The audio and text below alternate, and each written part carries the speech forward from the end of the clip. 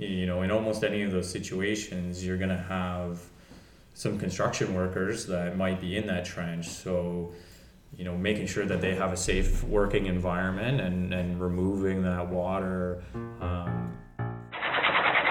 Welcome to It's Soil Not Dirt, an interview-based podcast on all aspects of geotechnical engineering and sponsored by PRI Engineering, the experts of soil mechanics. We aim to come in under 20 minutes while diving deep into one question around a single topic. It's particle-sized and meaningful.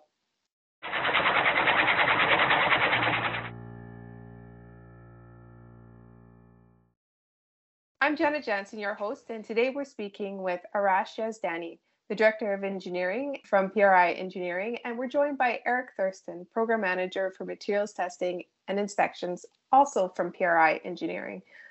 You may be familiar with Arash Yazdani. He has decades of experience in geotechnical engineering, and he's making a name for himself in his hometown of Lindsay, Ontario. He's also been moonlighting, teaching Introduction to Soil Sampling at Fleming College.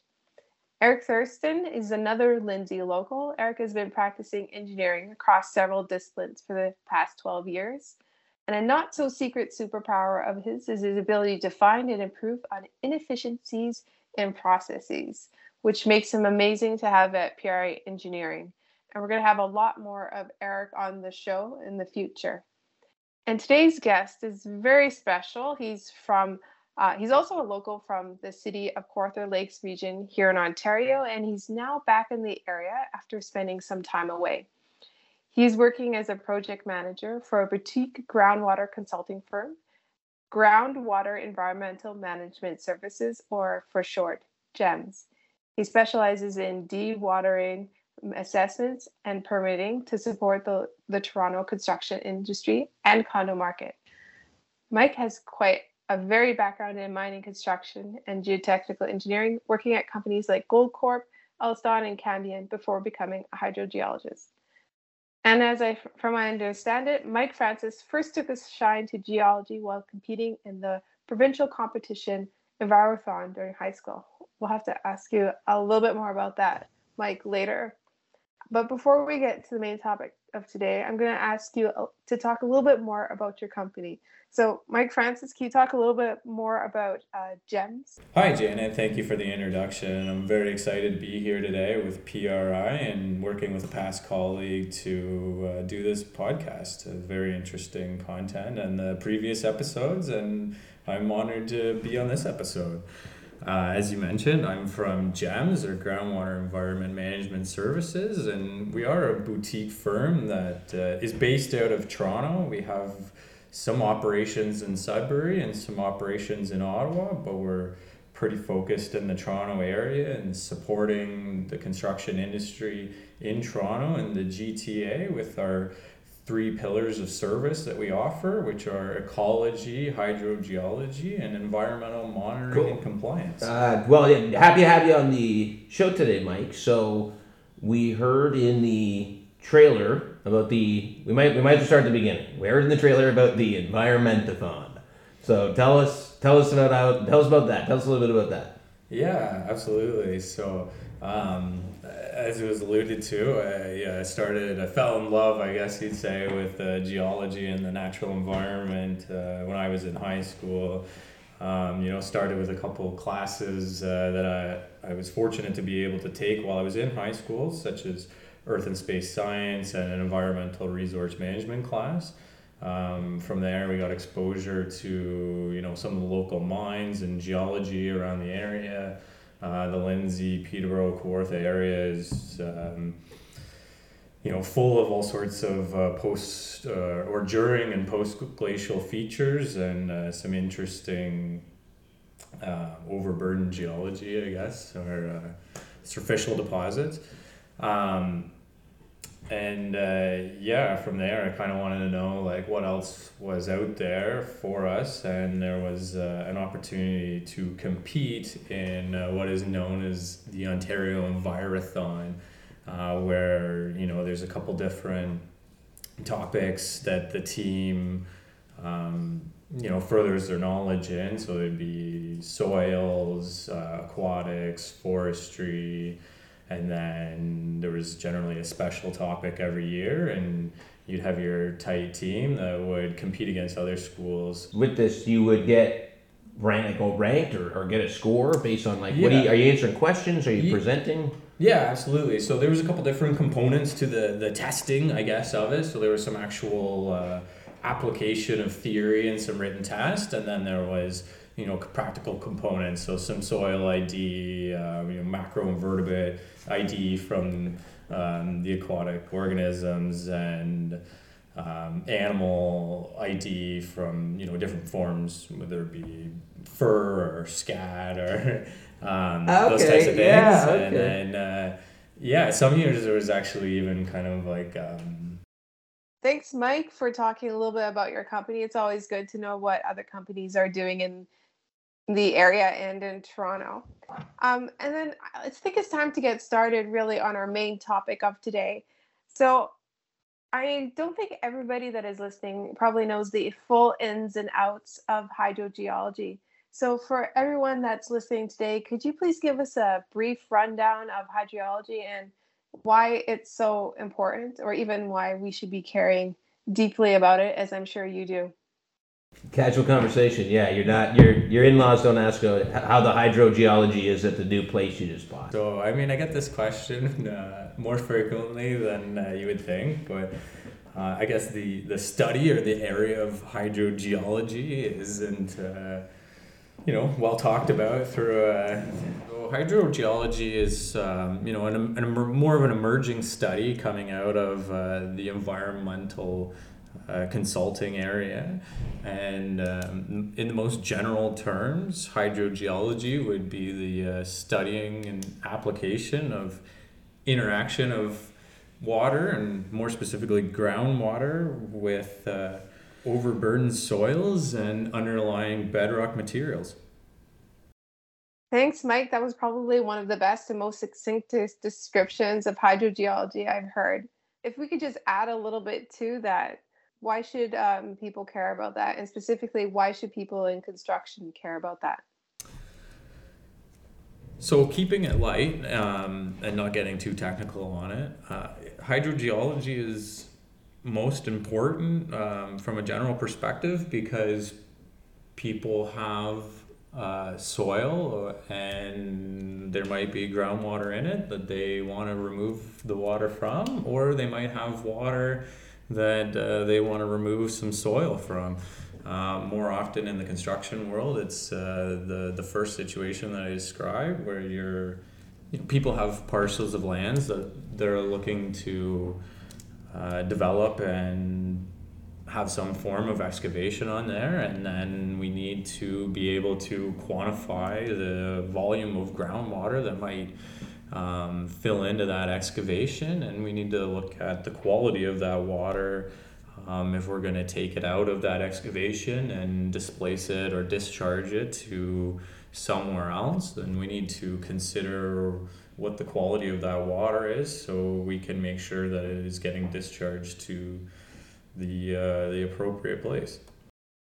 So basically, this is really an issue for a lot of construction sites, and I imagine a lot of construction sites here in Ontario, and especially in Toronto, because I know that there is a lot of groundwater moving throughout Toronto, especially. And if you look at the topography, there are tons of streams, and so I imagine it's quite complex. Maybe you could speak to a little bit more about how this can be an issue in construction. Like, what happens if you don't take care of this properly? Yeah, absolutely. So, I mean, there's kind of two components, and that's the proper evaluation of the groundwater in construction, and then dealing with it once you're aware of it. And right now, we'll take a look at assessing it and evaluating the water. So, circling back to that quantity and quality aspect of it, if you're putting an excavation in the ground, whether it's a trench for doing some services work, water mains, sewer mains, or what have you, in almost any of those situations, you're going to have some construction workers that might be in that trench. So making sure that they have a safe working environment and removing that water for like a soil stability standpoint, and then for putting footings on and whatnot, you want to have a nice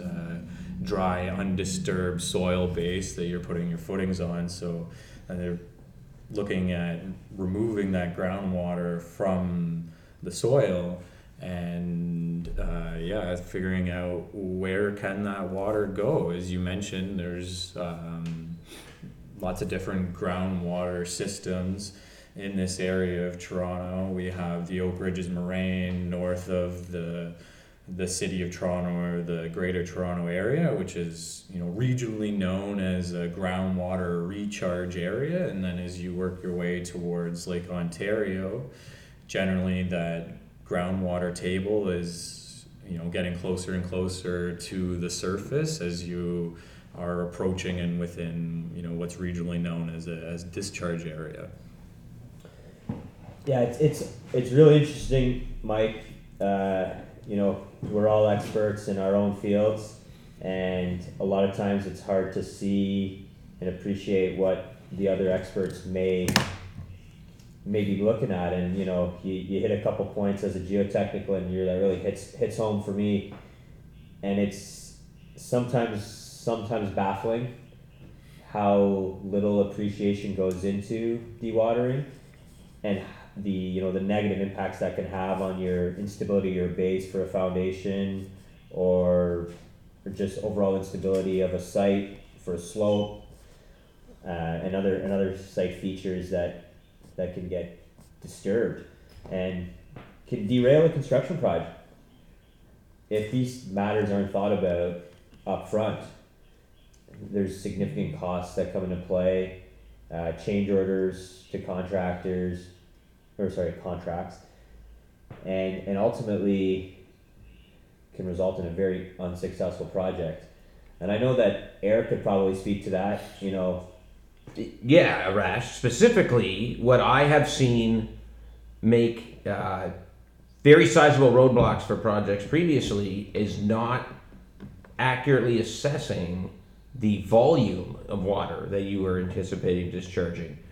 Because, Mike, you would be more familiar with well, why don't you tell us more about the limits related to that? Because if you are to, my understanding is, if you underestimate the volume of water that you are discharging, and you trigger one of these permit volumes, you could potentially have your entire project stopped because nobody's working concrete in a lake.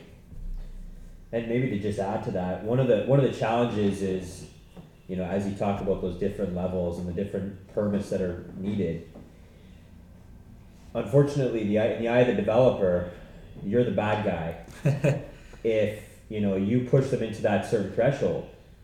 But the change orders I spoke to and the construction challenges that Erick spoke to, those are going to cost more than a permit. If you don't do the permit up front, if you don't do the adequate studies up front and don't set up the project during the construction phase to adequately be executed, there's a downhill, very, very negative decline to the project, production and schedule. Yeah, absolutely. And that's something that we at GEMS try and think about right from the beginning, right? When we get that phone call from a client or that request for a quote, right? We want to break down some of that stigma around being the, so to say, bad guy, right? And we want to be the ones that are helping them. There's a lot of environmental rules and regulations in Canada and Ontario, and for good measure, absolutely. But as you said, construction companies and developers look at those as red tape and red light and hurdles that they need to get over in order to get their development moving forward.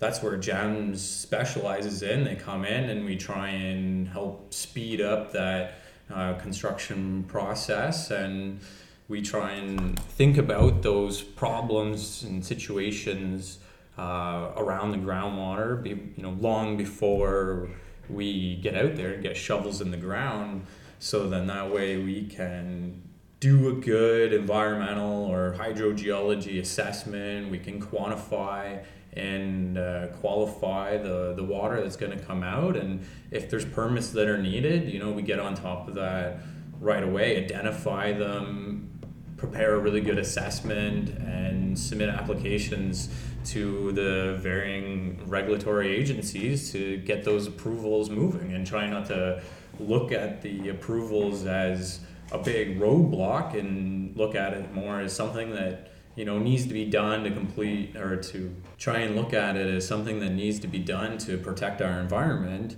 and work to protect the environment and protect that relationship with the contractor, the developer, as well as trying to limit their risk. Yeah, risk is the magic word in construction, and I think developers and contractors that actively try to identify that and mitigate it, they will have a successful project. I hate to say it, and I know there's a lot of developers that are going to be very frustrated with me for saying this, but those that are cheap will pay the price. Yeah. In the long run, and it's not just financial, it's opportunity lost. When you're dealing with something like excavation and subsurface works, there's also health and safety risk that is associated with not adequately defining the excavation parameters, the dewatering parameters, which could result in fatality. Yeah, absolutely. I mean, fatality would be the worst case scenario.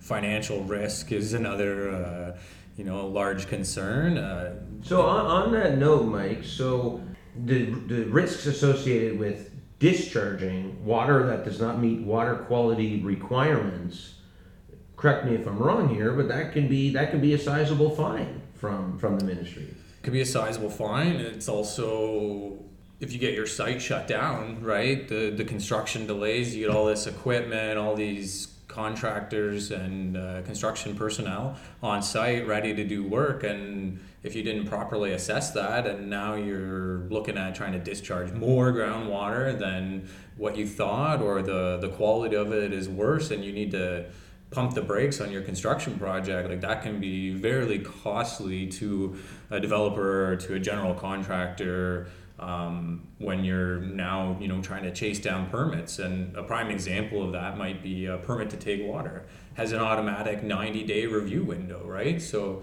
you get on a construction site and you have a maybe a hydrogeology report that's been poorly written, and the next thing you know, you're getting into a situation where you might have more groundwater than expected. So you could have encountered some artesian aquifers, or even just a sandier seam that has more water than expected, and it puts you over that threshold to require a permit to take water. Well, you might have a situation where all that equipment's just sitting there for 90 plus days while you try to pull this application together and have the ministry review it. Right, and that's 90 days at a minimum, and that's assuming that you can produce something instantaneously. Your team is going to need time to either mobilize and complete your assessment, or at the very least review historical documents, match that up with contemporary observations at the project site. And so 90 plus days of material on site, work not being completed, and all of the management headache that's going to come with reorganizing all of that. Yeah, absolutely. And then, as you mentioned, from the groundwater quality aspect of it, right? You're taking that water out of the ground, it's got to go somewhere, and there's only a few options of where that water could possibly be diverted to. So you might be looking at discharging to a natural environment. So, if you're exceeding the parameters of the criteria for discharging the natural environment, you're looking at a fine or shutting down your construction. We decided to split this podcast in two. In the second part, Mike Francis, Arash Yazdani, and Erick Thurston continue the conversation on hydrogeology and discuss the specific example of Toronto. It just gets more exciting from here on in. Now, thanks to all of our listeners. If you liked It's Soil Not Dirt, then don't forget to follow us on your favorite platform. You can also find more information about the company sponsor, PRI Engineering, online at priengineering.com or by following us on LinkedIn. And don't forget, it's soil, not dirt.